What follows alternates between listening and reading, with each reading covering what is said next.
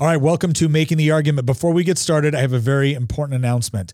We have a brand new deal with GoodRanchers.com. That's right. If you go on to Good Ranchers and you use promo code Nick and you sign up for one of their subscriptions, you're not only going to get $15 off, but do you remember the old deal where you got 2 pounds of ground beef with each order?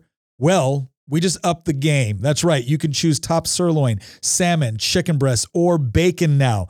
Every single order you get on that subscription is going to come with free top sirloin, salmon, chicken breast, or bacon. You get to choose which one if you use promo code Nick. And again, $15 off on top of that. That's a savings of $480 in meat by signing up for one of those subscriptions.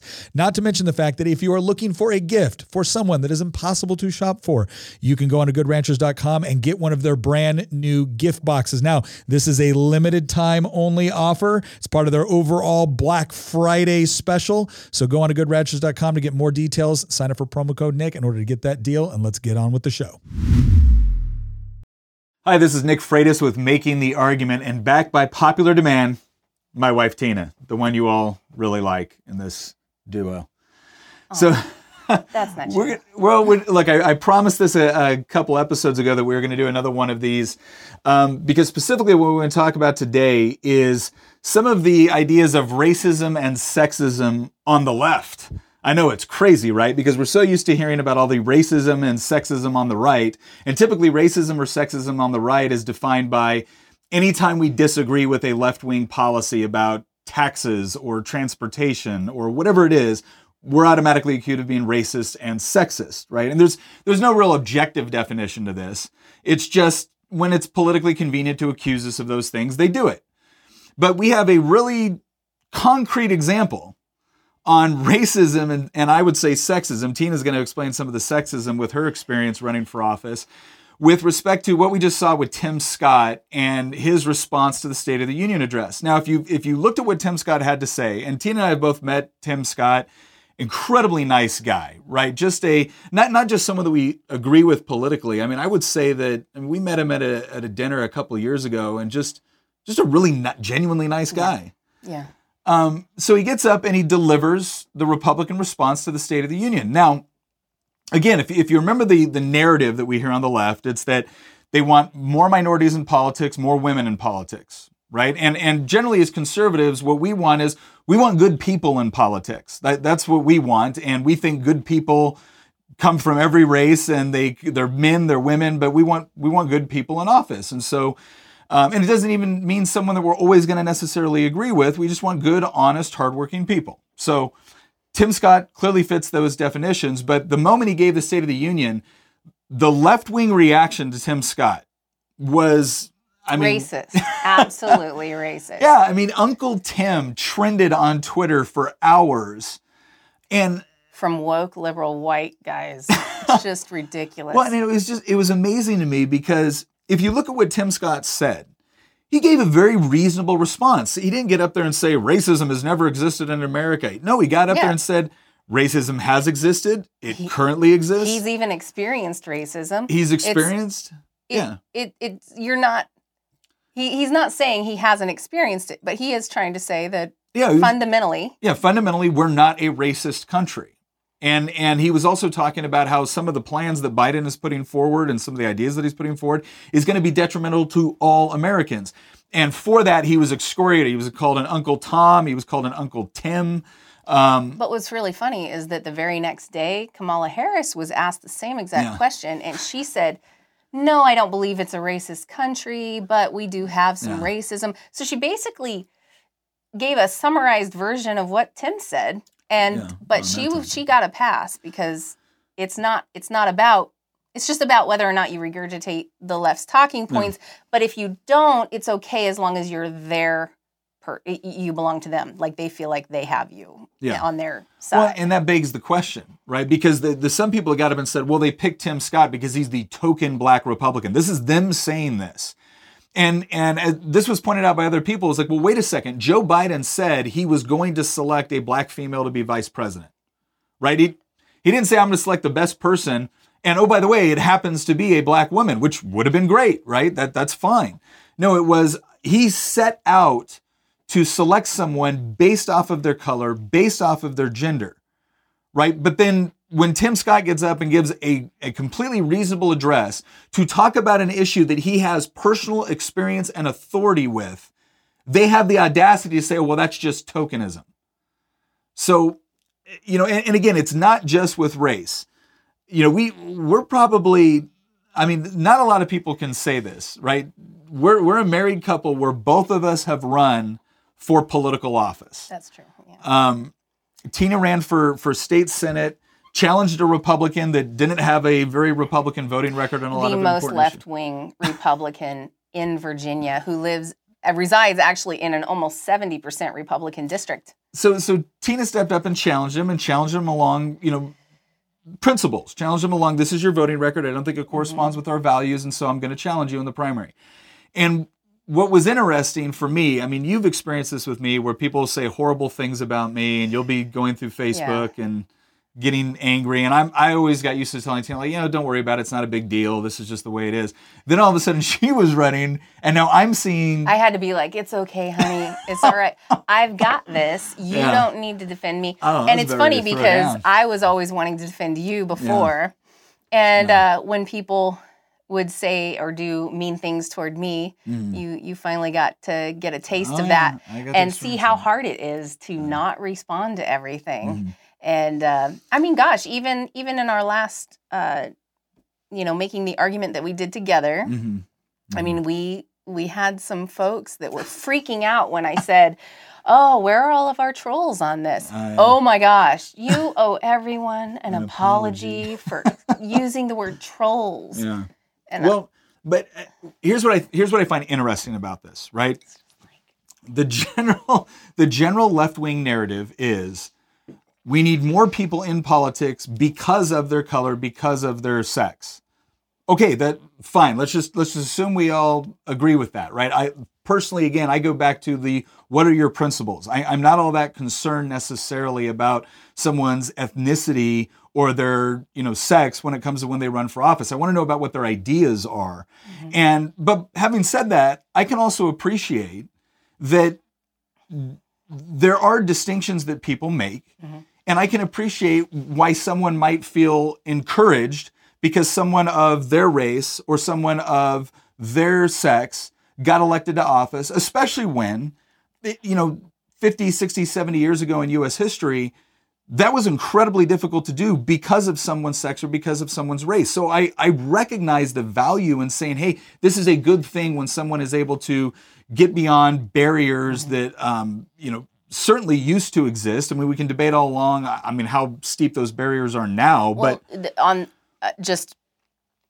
it also kind of makes sense as well that people want folks with a similar background to them, so that they feel like what it's like to go through what they're going through and things like that. It's the same reason why when I look at candidates, sometimes military experience will really stand out to me, and I'll go, oh, they know the struggle that military folks are dealing with, and if they're running for Congress, good, because then they will know, whether or not it's a good idea to get into some of these wars and things like that.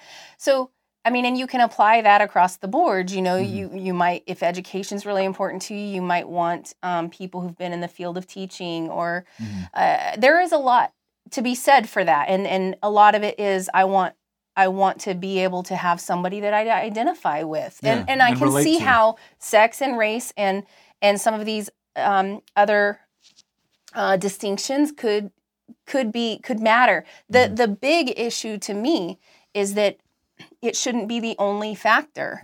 I never vote for somebody based on sex. I love the idea of having a really strong woman in office, of course, because I'm a woman and that's exciting. But if her policies stink, I'm not voting for her because I'm not a sexist, Well, and that's what I want to go into is that I expected you to get hammered on certain issues. I expect people to go after you on policy and policy disagreements. What I found interesting was how liberals, especially white liberal men, treated you. Yeah. And you've got a really interesting story was something that happened. So you need to tell that story. We were going around doing coffee with the candidate, and my campaign team would schedule something. They'd get permission from wherever we were, a coffee shop or another facility or place. But we would have a group of people that just wanted to come and ask questions, and I would have coffee with them, and we'd answer questions. And it was just a really relaxed situation. And I was sitting in a booth at a coffee shop in Stanton. And was it Stanton? I think it was. No. Anyway, I had probably 6 or so other people around me, maybe one man, but the rest were women, and all in their like 70s roughly. And then I also had my campaign staff there. And we were kind of talking in a low tone because we didn't want to interrupt people around us. And we're in a booth. And apparently there was somebody having lunch, in the booth in front of us. And I had no idea. I guess his back was turned to me. And when he got up, he turns to me and says, "Thanks a lot for ruining my effing lunch." And I couldn't understand why I was being treated this way. And I thought he was talking to somebody else at first.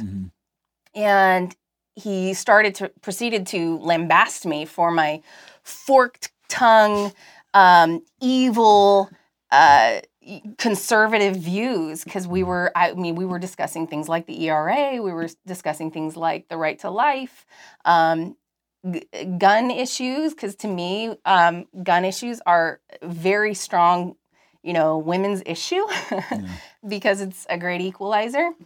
And so, we were just going through voting records and talking about policy. It wasn't even, I wasn't giving a speech or anything like that. We were just having a quiet conversation. And he just went on this tirade with F-bombs and every other expletive you could think of, and just, yelling in this place to where everybody was turning and looking at us.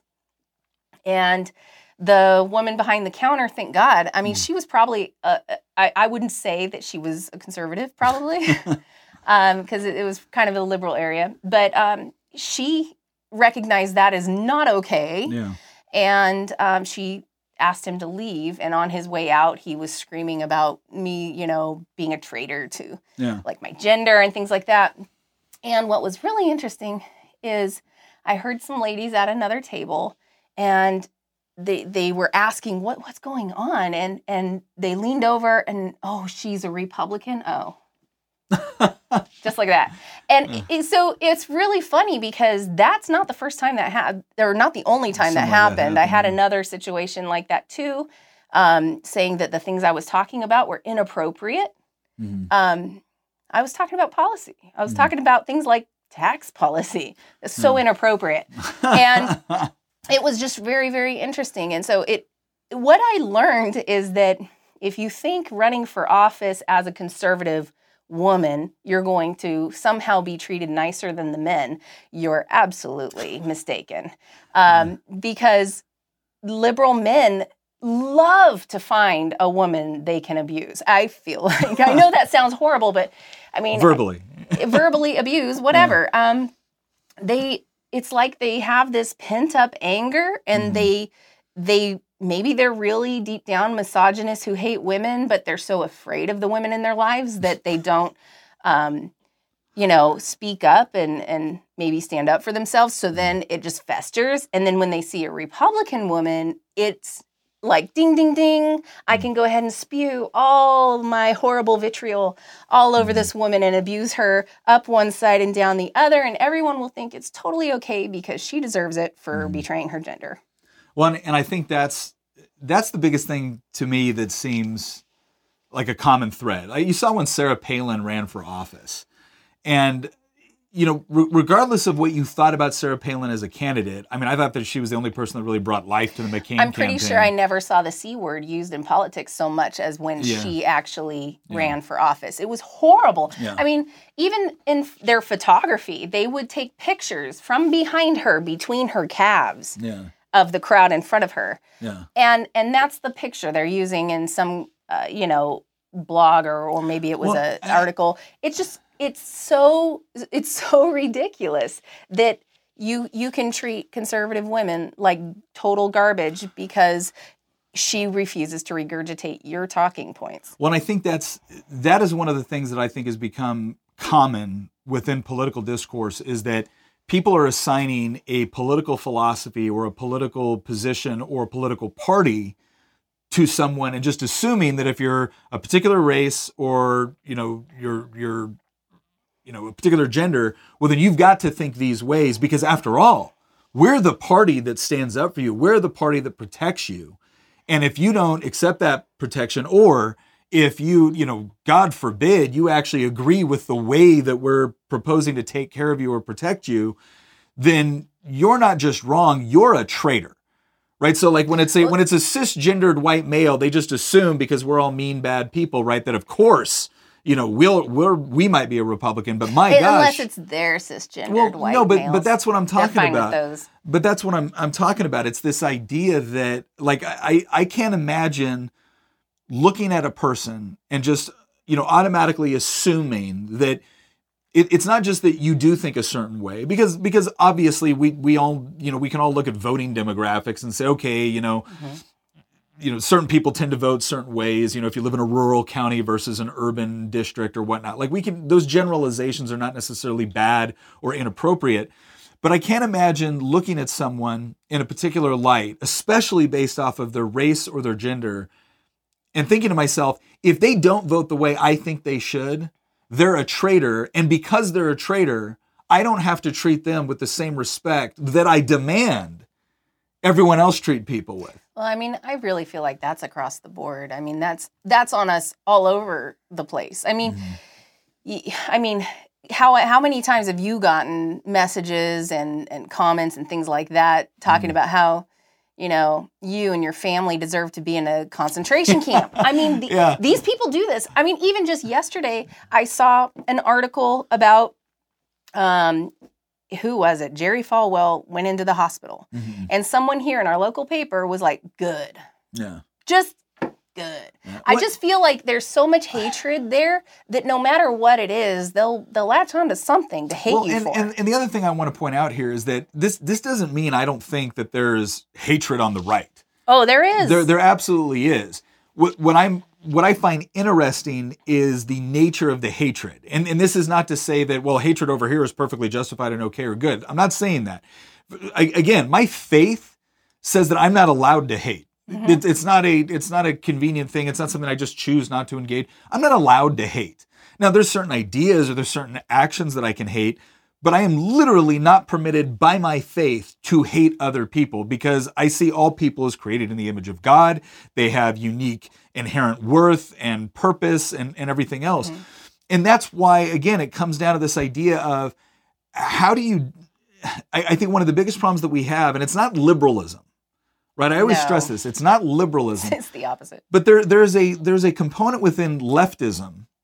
And you see this within critical theory, right? Whether that critical theory is based off of class, whether that critical theory is based off of race, whether that critical theory is based off of gender, where all of a sudden we're now categorizing people as if you fall into this category based off of immutable things like race or like gender, then you are supposed to think certain ways about a particular issue.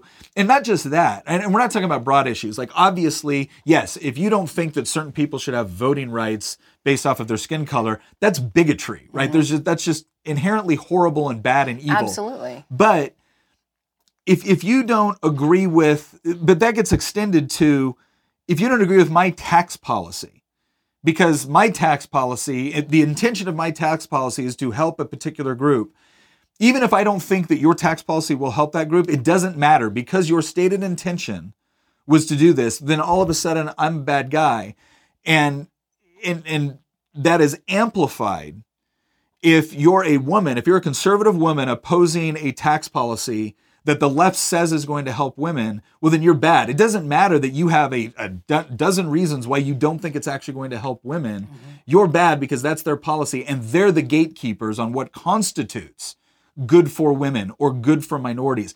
And that level of arrogance is just incredible to me, and it manifests itself, and I feel like that frustration, and you said it, manifests itself when, again, when they see me, they think, again, white, straight male. Patriarch. Right, they just expect me to be bad. But oh my gosh, a woman is now saying well, that? no. I mean, or a black man like Tim Scott is saying it? Let's be perfectly honest about what they think. I have been told many, many times that I only think the way I do because my husband tells me how to think. Oh, if only that were true. But in reality, oh my gosh, I tell him how to think. Are you kidding me? No, I'm kidding. The matriarchy is strong here. No, I mean, the thing is that I love my husband, and one of the reasons I fell in love with him was because we are on the same page as far as the way we think about things and our belief system. And when you saw Hillary Clinton making that claim, it was in her book What Happened, which her face was on the cover. It was first book I saw that asked and answered the question right in the same thing. But one of the things she said was that, yeah, we have this problem with all these women just voting along with their husbands. And it's like, wait a second. That is a horrible assumption to make. And what are you basing that off of statistically to suggest that because someone is in a loving marital relationship that all of a sudden now they're going to change fundamentally what they might believe about a topic because of the nature of that relationship? That's not reality. But the thing is that it's a convenient thing to say because they can't understand why we don't subscribe necessarily to what they tell us we're supposed to subscribe to. And so I even kind of think maybe they think I have no independent thought outside of you because maybe they feel like women have no independent thought outside of whoever's telling them how to think. And I feel like at the root of it, they don't believe that women can process information. Well, when you went into what I find interesting too, because I had somebody ask me once, "Are you a feminist?" Right? And because I'm married and my wife gives me all my thoughts, of course I said yes. No. What ended up, because again, it's the matriarchy, man. It's the matriarchy.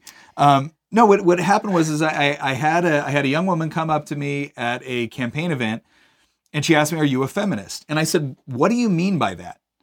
And the reason why I felt necessary to have her define the term for me is because, and Ben Shapiro talks about this as well, a lot of times on the left, they'll have a very, very broad definition for a term. You see this with things like anti-racist, or you see this with things like sexism or racism or feminism.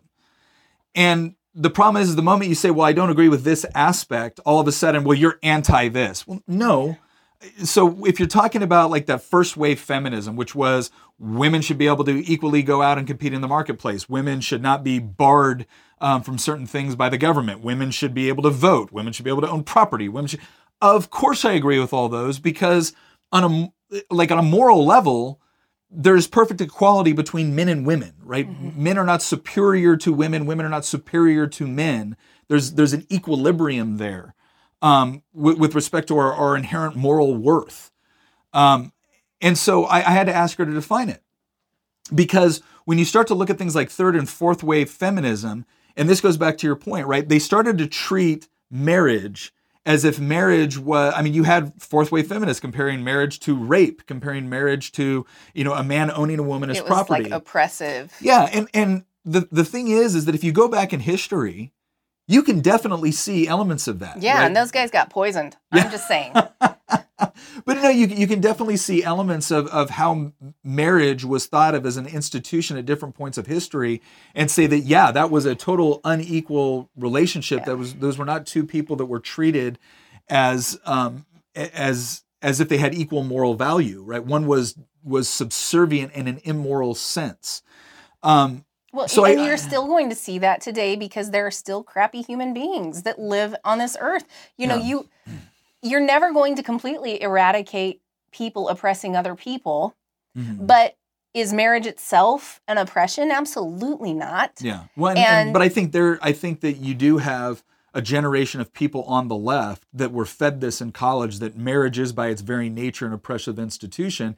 And so when Hillary Clinton says, well, yeah, the women that voted for anyone other than me did so because they're bound to this oppressive institution. I think that's the reasoning. I'm not saying I agree with that. I think that's the reasoning that they use. Yeah, we were all supposed to clamor for Hillary Clinton, even though she was probably Bill Clinton's victim's greatest oppressor. Yeah. I mean, she was relentlessly horrible to the people he victimized. Yeah. So I don't know. I kind of well, and it goes back. Women can. I think it's actually sexist to think that women can't be abusive or abuse men. And I see I would that disagree, but I'd be afraid of what you'd do to me. So. No, but again, I think part of what we try to do on this podcast is not just say that's wrong or isn't that ridiculous. Part of what we try to do on this podcast is actually try to understand where someone is coming from. And again, if you've had a group of people that have grown up in left-wing ideology that has taught them to believe that marriage is an oppressive institution which benefits men at the expense of women, well, then it makes sense why Hillary Clinton would make that sort of suggestion. If you are defining society along racial lines, like with critical race theory, where you're saying that if you are born into a particular race, you are automatically in an oppressed class. And since the Democratic Party views you that way, the moment you refuse to view yourself that way, again, you don't just disagree, they consider you a traitor. And I think that explains in part why you see someone like Tim Scott or someone like you getting the sort of treatment that they do. Because it's almost as if the left feels like they were betrayed. And right. I can't imagine the hubris. The idea that you could think for yourself is so terrifying to them. It really is. I mean, you talk to people and they just, half the time I hear women regurgitating whatever the left has told them to regurgitate, to say. Mm-hmm. And if you give it a little bit of thought and you start going through it and you start realizing that all issues are women's issues, and why is this so important and why is that not important, and why is feminism almost entirely built around the right to kill and dismember your own unborn child? I mean, honestly, it's feminism now is nothing like it used to be. It's just kind of, well, the definitions of what it's laughable. It's a mockery of what it used to be. Well, the definition of what constitutes empowerment has changed a lot from like the early days of feminism versus later days of feminism. And I'm sure I took heat for this, but I was having a discussion with somebody about it, and they were asking me about feminism, and I said, I can't help but feel at times that what early, the women's movement, women's rights movement, I prefer to call that, what the women's rights movement was initially going for was the idea of equal rights before the law, equal ability to be able to compete within the marketplace. But then there was another component. You actually see this around prohibition too, right? And I don't support prohibition. But you actually saw part of it where you had a problem where you had a large sector of men in society that were failing to live up to their obligations to their wives, failing to live up to their obligations to their kids. You did have a boys will be boys mentality. And I don't mean boys will be boys in kind of an innocent sense with respect to like roughhousing or whatnot. I'm talking about men actively betraying their wives, their children, and their purpose. And you saw that with things like adultery, with promiscuity, with rampant alcohol abuse and things like that. And you had women basically telling men, no, you need to step up and actually carry your weight. And you don't get to sit there and hold us down while we're trying to carry our weight and your weight. Right. And I feel like the compromise that men tried to strike with women was, and we're not going to get. This is why so many men love feminism. Yeah, it's some men's response to that honest and I believe noble desire for equal rights and equal opportunity and equal responsibility. I feel like some men's approach to that was, we're not going to get better, but what if we let you in on the game? I mean, hey, again, promiscuity is it's a guy thing, right? That's boys being boys. Well, what if you be promiscuous too? I mean, I'm sorry, I don't know a lot of guys in college that don't love the idea of consequenceless sex, as if there is any such thing, because there isn't. But, and I know this is controversial to say, I don't really care, because I see it being played out in society where I feel like some of the men that I've witnessed that are not part of this women's right, but a part of this like rampant feminism, they see an opportunity to bring women down to their level, not elevate themselves up to an equal level of responsibility, rights, and opportunities. Well, it's always easier to compare yourself to the lowest common denominator. And if you've got somebody that's just a guy that treats women terribly or what, well, then let's have a woman that treats men terribly and just discards them or whatever. I just don't feel like that really helped the situation at all. No, it doesn't empower anybody. It actually weakens everybody. I think But, it's interesting because you do see some of those very same men who did want to go sow their wild oats and boys will be boys, but they wanted their woman as pure as the driven snow, with no past or whatever, to be perfect and everything else. And you sometimes I think you can see it in how they raise their kids. You end up with people who make different rules for their boys and their girls. And it's okay if my boy wants to go sow his wild oats, but my girl better, I'm going to threaten the boy with the shotgun and the whole deal. And so obviously we have some stereotypes that have, stereotypes sometimes exist for a reason, and it's because there was a double standard, and for a lot of people there still is a double standard.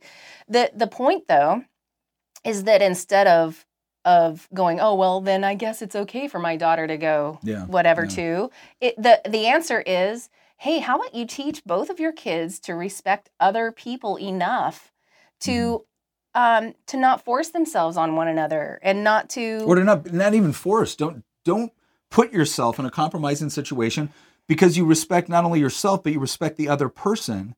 And you recognize that both of you have value and you're both to be treated as human beings instead as nothing more than an opportunity for a good time.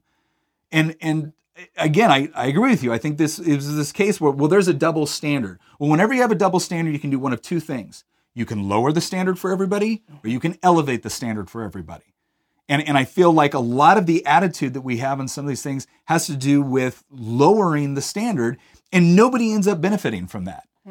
But again, it goes into this mentality of when we look at this and how this is now impacting politics, and specifically the way the left looks at minorities or women within the Republican Party, it doesn't match their narrative, because theoretically what you want, if the left is being honest about what they want, and what they want is more participation with women and minorities in politics, then theoretically you would be happy that that's taking place at increased levels on both sides of the political aisle. But they're not happy about it, right? They're not happy about it. They actively go after women and minorities that run within the Republican brand. And again, I think it goes back to that whole idea of they see themselves as the protectors of these people. And so anybody that doesn't agree with them has either been brainwashed, right, and are just voting with their husbands, as Hillary Clinton says, or they get called an Uncle Tom like Tim Scott did. And again, here's what I would love to see. Here's what I would consider honest. When Tim Scott stands up and he gives his statement, or when Tina's expressing, her policy principles, if you disagree with those principles, if you disagree with the argument that is being made, great. Come back, make a better argument. And you should be able to do that without having to inject a racial component or a sex component or anything else. You should just be able to say, look, here's the merits of the argument. Because the beautiful thing, regardless of what critical race theory would tell us, the beautiful thing about logic and reasoning is the truth, is that we are all equally bound by it. And that's not and I don't mean bound in the sense that we're, that somehow is oppressive. It's a freeing component. And this is one of the things that I think we've also recognized not just in life in general, but in our marriage with respect to the way we raise our kids, is that there is a standard of truth. And that standard of truth comes foundationally from our faith. It's the idea that based off of the roles that we have within our family or within society, the authority one might have, you may have certain authority based off of your status. That doesn't mean you have the authority to change the nature of truth. And one of the things that I have seen that has been so beneficial just in our interactions with our kids, is that if one of my kids come to me and says, Daddy, I think you're wrong about this, and this is why, and they can actually point to a good logical argument. They can provide evidence, or they can show me in Scripture where I'm wrong on something. Well, then I'm wrong, right? And I don't then come back and say, because I'm your dad, or because I'm this, or because I'm that, I'm right. Because of my gender, because of my skin. I don't say that. It's, no, you're right. That's an objective truth, which all of us are bound by.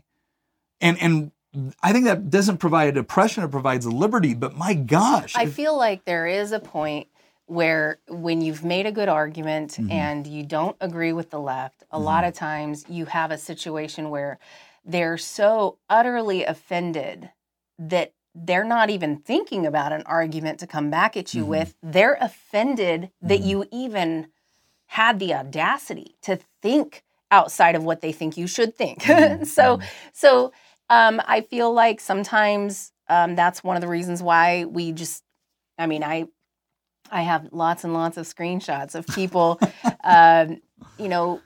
calling me a lot of terrible, terrible names. These are people that don't know me. They haven't given any thought to why I believe what I believe. They haven't listened to my argument, but I am definitely all the things they say I am. And it's just in their mind. Yeah. In their mind. And that's just it, is that it doesn't matter if you're right. It doesn't matter if the truth is on your side, especially, let's face it, the left is changing definitions left and right, and they're changing what they believe truth is, and everything is fluid. They're even changing feminism to the point where it's now no good for women. You've got these girls competing in sports and having their scholarships go elsewhere because they maybe lost a race to someone that a few months ago was a boy and now they're a girl. And this person now got that scholarship that this girl has been working very hard for. It's interesting. That I had a bill before the General Assembly that said that if it was a women's shelter, then that women's shelter had the authority to say, look, we're only going to have women in the women's shelter, because it was usually women that were fleeing some sort of horrible physical and mental abuse, right? A horrible physical and mental abusive relationship, predominantly at the hands of another man. And so I thought it was reasonable to expect that if you're a woman that has fled into this environment, you might not be comfortable with the presence of men in that environment. And so I said, well, look, I think that makes sense. I think that our primary obligation within this environment is to make sure that that woman that is fleeing an abusive relationship feels safe within their environment, and that organization should be able to set up certain restrictions or rules in order to make sure that they're focused on their primary function, which is making her feel safe and giving her a place to be. I got told by the Democrat chairman of the committee. He looks at me with a straight face and he goes, well, we all know that gender and sex is fluid. They used to at least make the differentiation between gender and sex. Yeah, like right? 5 minutes later, they're doing a carve out for women-owned businesses. Yeah, Are you kidding? They were. And he looks back at me and clearly I'm a horrible human being because I want this. And I didn't require the shelters to do this. I just said that they could do it. I wanted to make clear in the law that they could do that they weren't going to come into they weren't going to run afoul of the law if they wanted to set up that sort of environment. And he looks at me, he goes, okay, Nick, or Delegate Freitas, I'm going to give you a scenario. A transgender woman leaves a violent relationship, shows up to this shelter, and what are they going to say? Lift your dress, drop your pants. And I looked back at him and I said, well, no, I don't think that's what's going to happen. Here's what I think is going to happen, Mr. Chairman. You know how when you go and you apply to be a woman-owned small business and you present their various things that the government requires you to present in order to justify you as a woman-owned small business? I think it would be something more along those lines. And he looks back at him, he goes, well, we could argue this all day. I'm like, no, I don't think we can. No, pretty much not. I don't think we can. I mean, basically, because that same legislator voted for carve-outs for women, economic carve-outs for women. And I asked the question, I'm like, how do you even know? Right? How do you know anymore? How does the government make that determination? And again, a lot of people looked at it as, oh, that's kind of funny and flippant and sarcastic. No, it's an honest question. Because more and more we're getting to this point where 1 minute we're defined, we're almost exclusively defined by our race or our sex. And the next minute we're told that all of those things are fluid. And I'm sitting here racking my mind going, okay, well, look, you have all these rules in society. And in some cases, those rules are not just social norms, they're actual laws. And you have set up certain laws in order to benefit people based off of sex or based off of race. Mm-hmm. And now you're coming back and saying all of that is fluid, and I'm trying to figure out, well, okay, well then how do we apply this, or who does this even apply to anymore?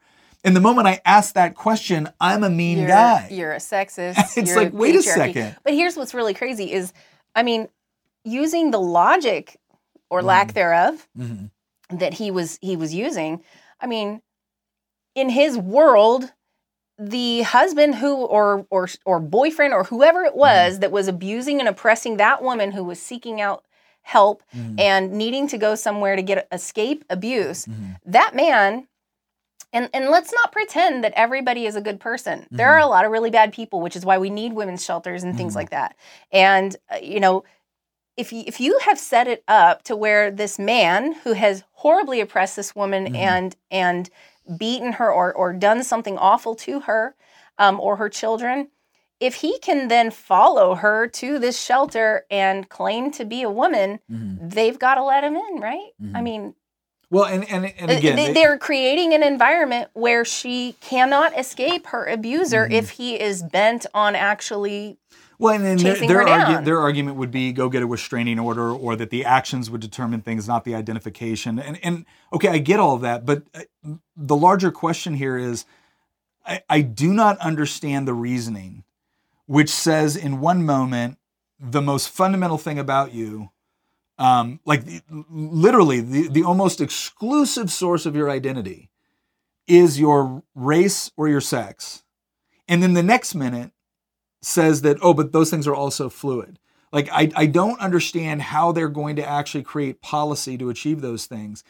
And again, it ends up being this series of contradictions. With 1 minute, it's, well, we want more people of this sex or this race to be involved in politics. Okay, they are. Okay, we only want people of that race or this sex to be involved in politics if they think this way.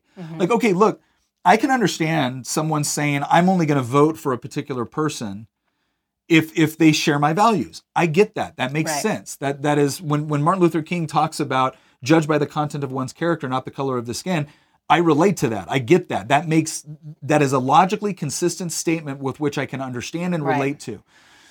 But then you don't get to come back later and say, well, no, the standard, this is an automatic good if this thing takes place. Okay, well, that thing took place in the Republican Party. Oh, well, now it's not a good. Okay, well, now there's some other criteria that you're using.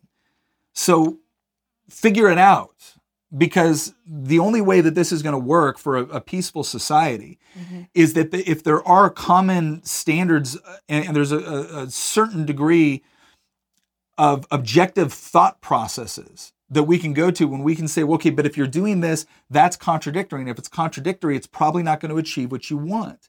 And if your response back to me is, well, then because you pointed out my contradiction, you're a racist or you're a sexist, or because you're someone of a particular race or sex that has pointed out my contradiction, you're now a traitor.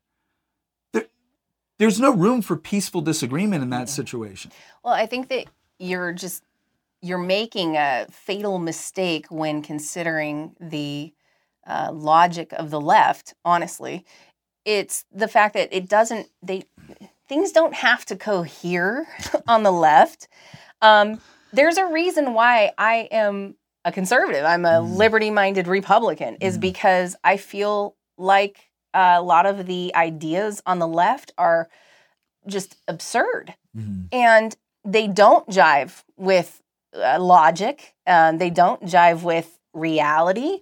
And it's because of that, and it's when I point that out that I get the most abuse. You know, it's a really interesting thing when I think the ultimate goal on the left is power, is to be in power. And if socialism is kind of the end goal, well, it makes sense, right? And the way that they'll squash out anybody who disagrees with them is the same way socialists have always squashed out people who disagree with them.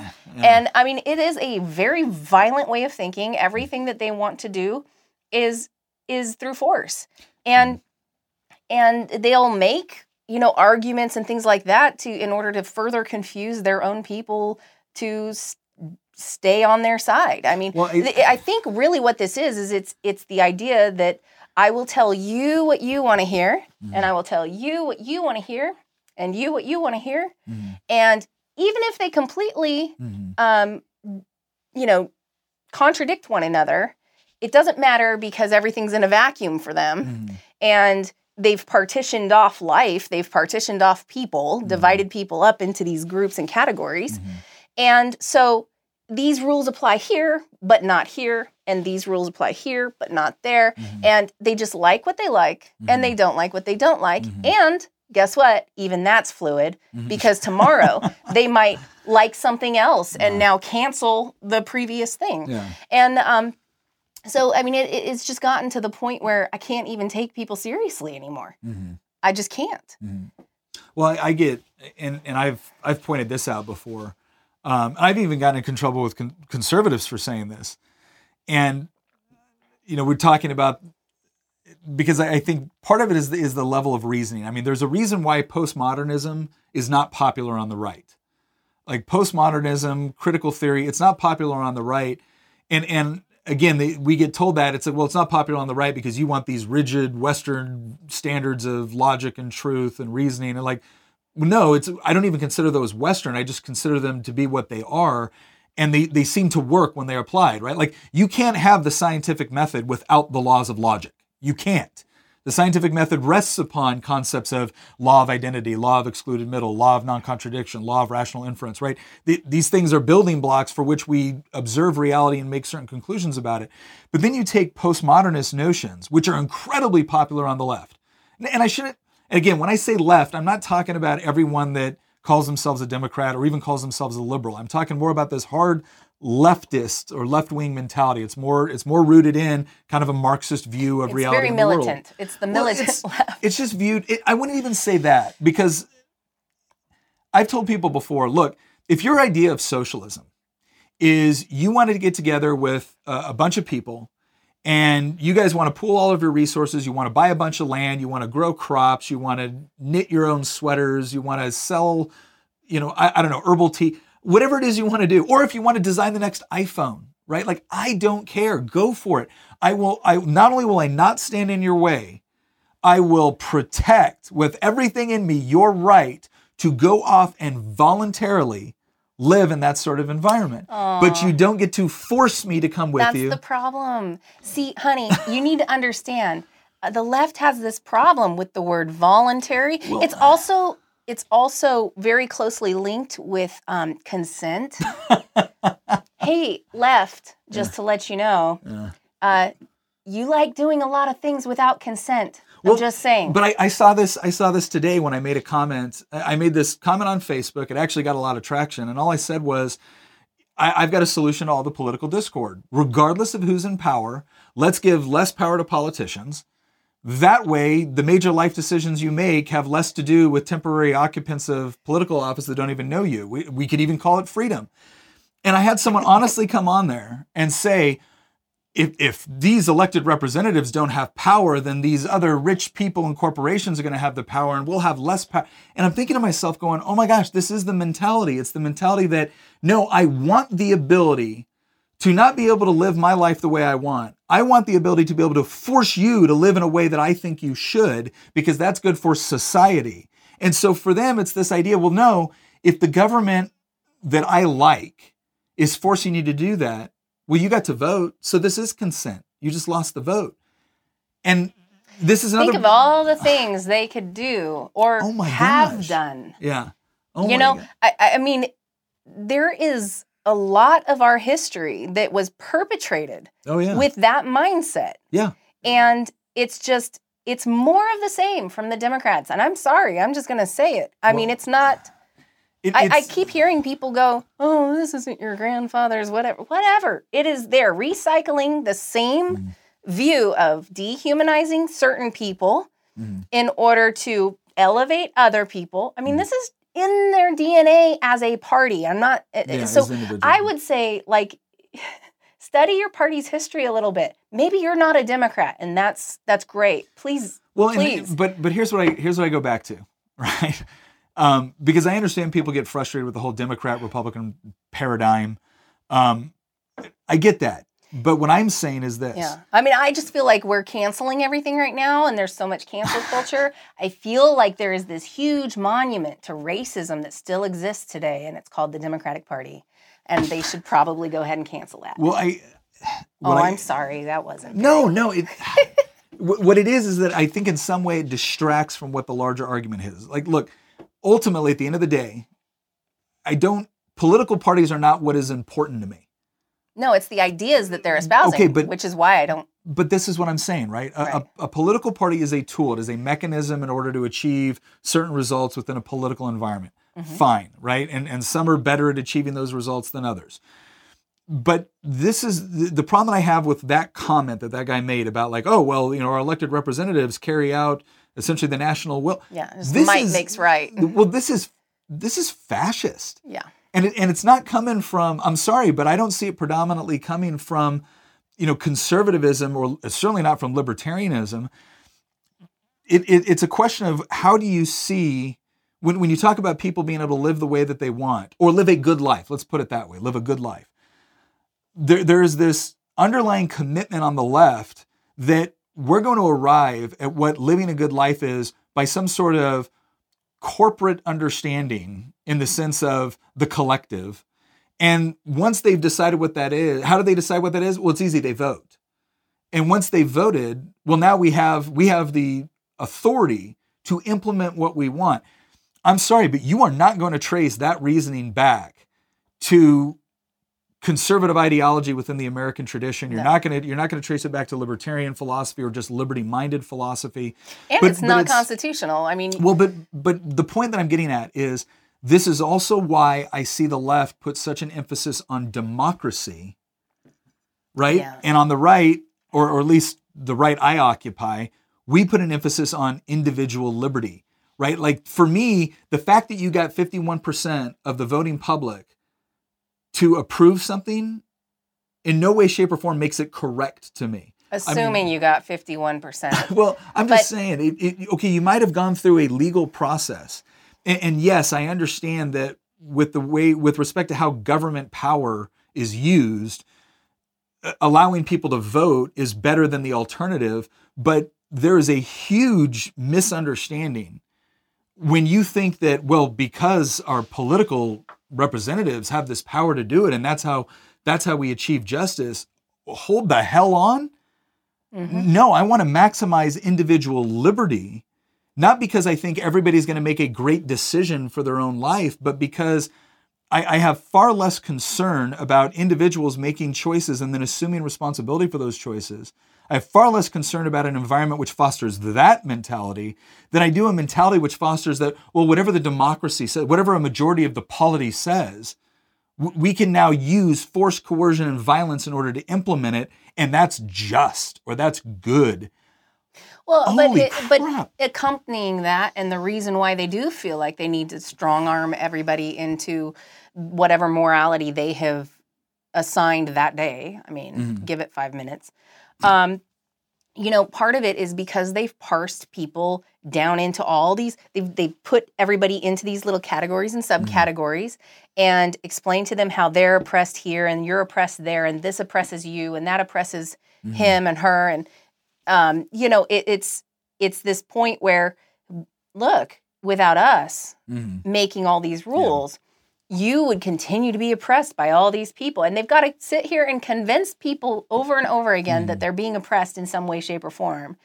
And I mean, you know what my answer is? Second Amendment.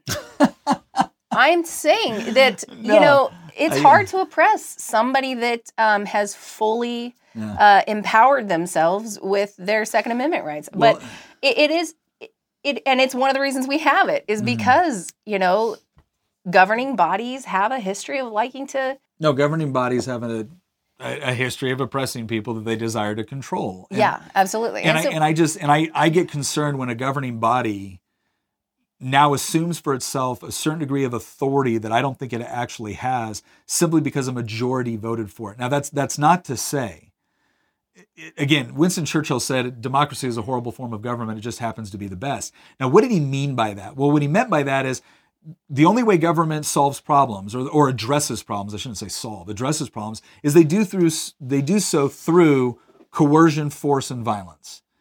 And so, yes, if there's elements in society where we have to adjudicate things, whether it's war or criminal law or things like that, yeah, I would prefer an environment where the people actually get to vote on their representatives and the laws versus one where some sort of oligarchy just decides. But again, I really want it limited to those areas where we're talking about involuntary human interaction. We're talking about somebody else trying to oppress, steal, rob, murder, rape somebody else. That's when I want to talk about, like, okay, we're all now going to vote on how's the government going to use violence in this situation in order to protect somebody that was just trying to live their life versus somebody else that was trying to oppress them. And other people see it as, well, gosh, we got all this power. Why would we limit the use of that power only to these things? We should expand it to everything else. And then it all becomes, this goes back to, we're bringing this all around.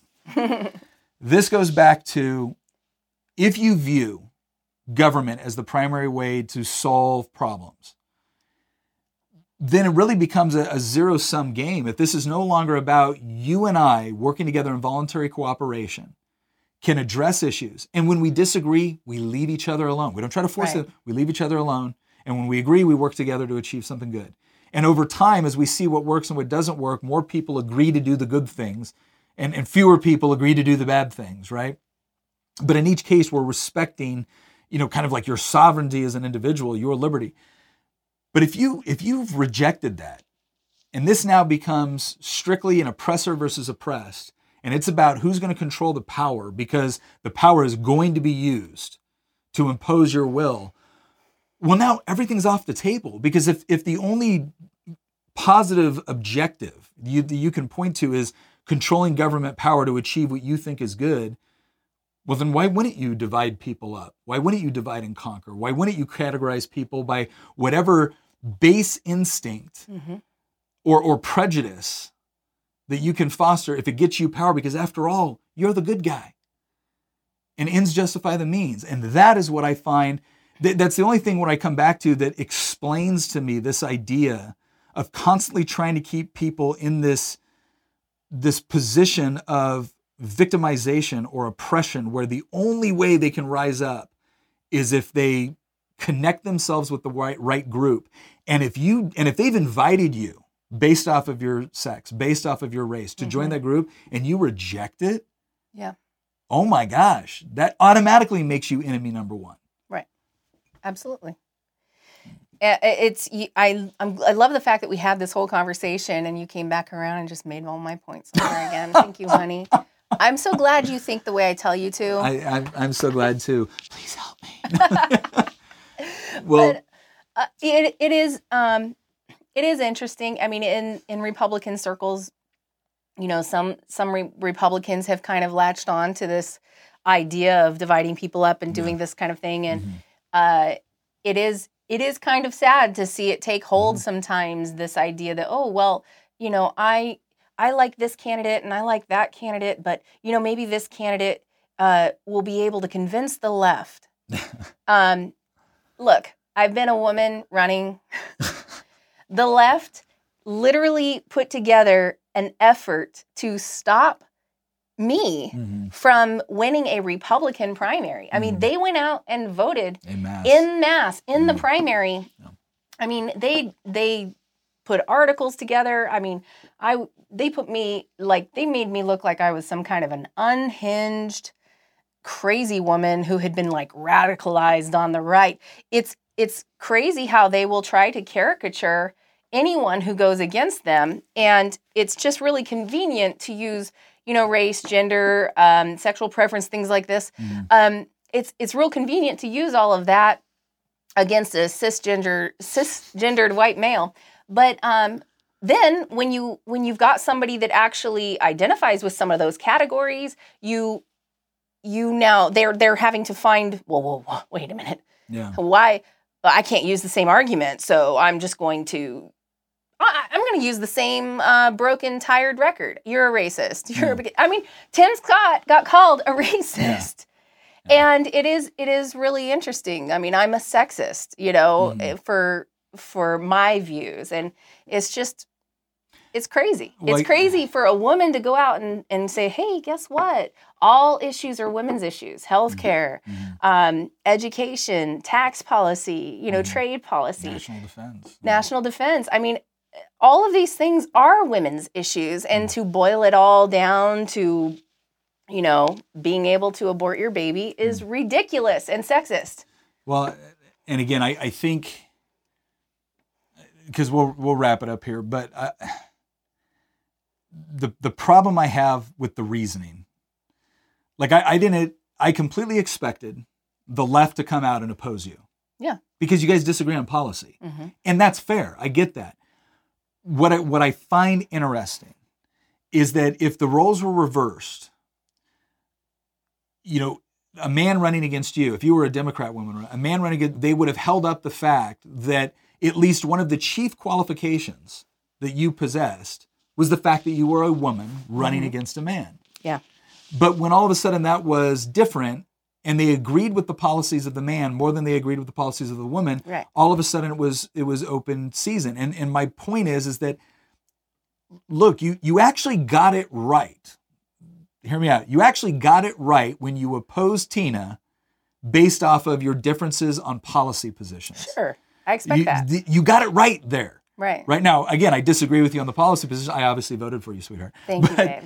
But you don't get to then flip it when you find it inconvenient on the other side. But if you're going to continue to do that, and we see this all across the place, when the standards only apply in one direction, they're not standards anymore. No. And what I get concerned about, not just with that sort of reasoning on the left, but what I get concerned about what I see happening on the right, is that when it comes to economic policy or things like that, I don't want to see the right adopting this underlying presupposition that, well, this works in politics, so we should use it. Mm-hmm. No. Yeah, we need these intersectionality points in order to, let's just get back to the ideas. Yeah. Just get back to the ideas. I mean, individual freedom is good for everybody. Yeah. And why do we have to be divided on these issues when being able to make your own decisions, that's freedom for everyone. Mm-hmm. And I don't understand why the left is so fearful of that freedom. Mm-hmm. And that's all I can equate it to. It's just fear and hatred. It's really sad. And I mean, I am convinced that, I used to wonder why a lot of the women I knew who were on the left just really had this hatred toward men. Like we were talking about marriage and it being an oppression toward, with these women. And it finally occurred to me when I was chewed out probably for the third or fourth time on the campaign trail by a leftist male, that, I think I understand why liberal women hate men now. And it's because they're always around liberal men. And on that note, so, no, again. How are you going to top that? I'm not. I'm not going to try to top that. I'm going to stand over here and admire the wisdom of the matriarchy. You're welcome. Well, hey, listen, once again, thank you for joining us on Making the Argument. Please watch, share, subscribe, give us a review. We're on Apple Podcasts, Spotify, YouTube. We usually try to put these out to our Facebook channels as well. Inevitably, whenever we get together, Like Blue Virginia has, like, we already know that there's going to be like, probably, it's a good day when I make Blue Virginia like 2 times. There's going to be like 3 articles written about how horrible we are as a result of this. But look, a lot of people have asked us, like, how do we share ideas? How do we get, well, look, this is how you do it, right? You have to have people that are willing to get up there and actually share the ideas, have the conversations, have the discussion, get behind kind of the den of the soundbite on what you see on the media nowadays. But the only way that we can continue to do that is that if you do like, share, and subscribe. And I've had people come before like, why are you on YouTube? Or why are you on Facebook? Or why are these? I'll tell you why. Because we can reach hundreds of thousands of people, millions of people that way.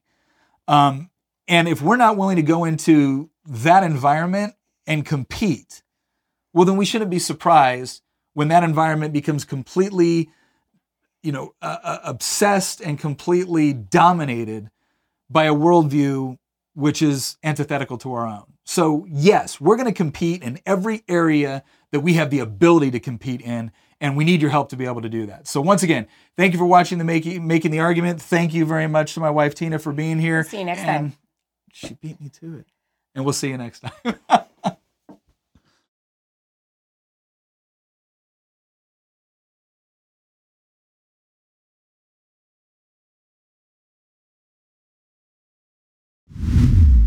Once again, thank you very much for listening. If you want to support the show, again, one of the best ways you can do it is by heading over to goodranchers.com with promo code Nick. You're going to get $15 off. You sign up for one of those subscriptions and you're going to get up to $480 of free meat with that subscription. You get to pick top sirloin, salmon, chicken breast, bacon. It is all up to you. Plus, if you're looking for gifts to get for the people that are impossible to shop for, goodranchers.com also has gift boxes. You need to act quick. This is part of their overall Black Friday special.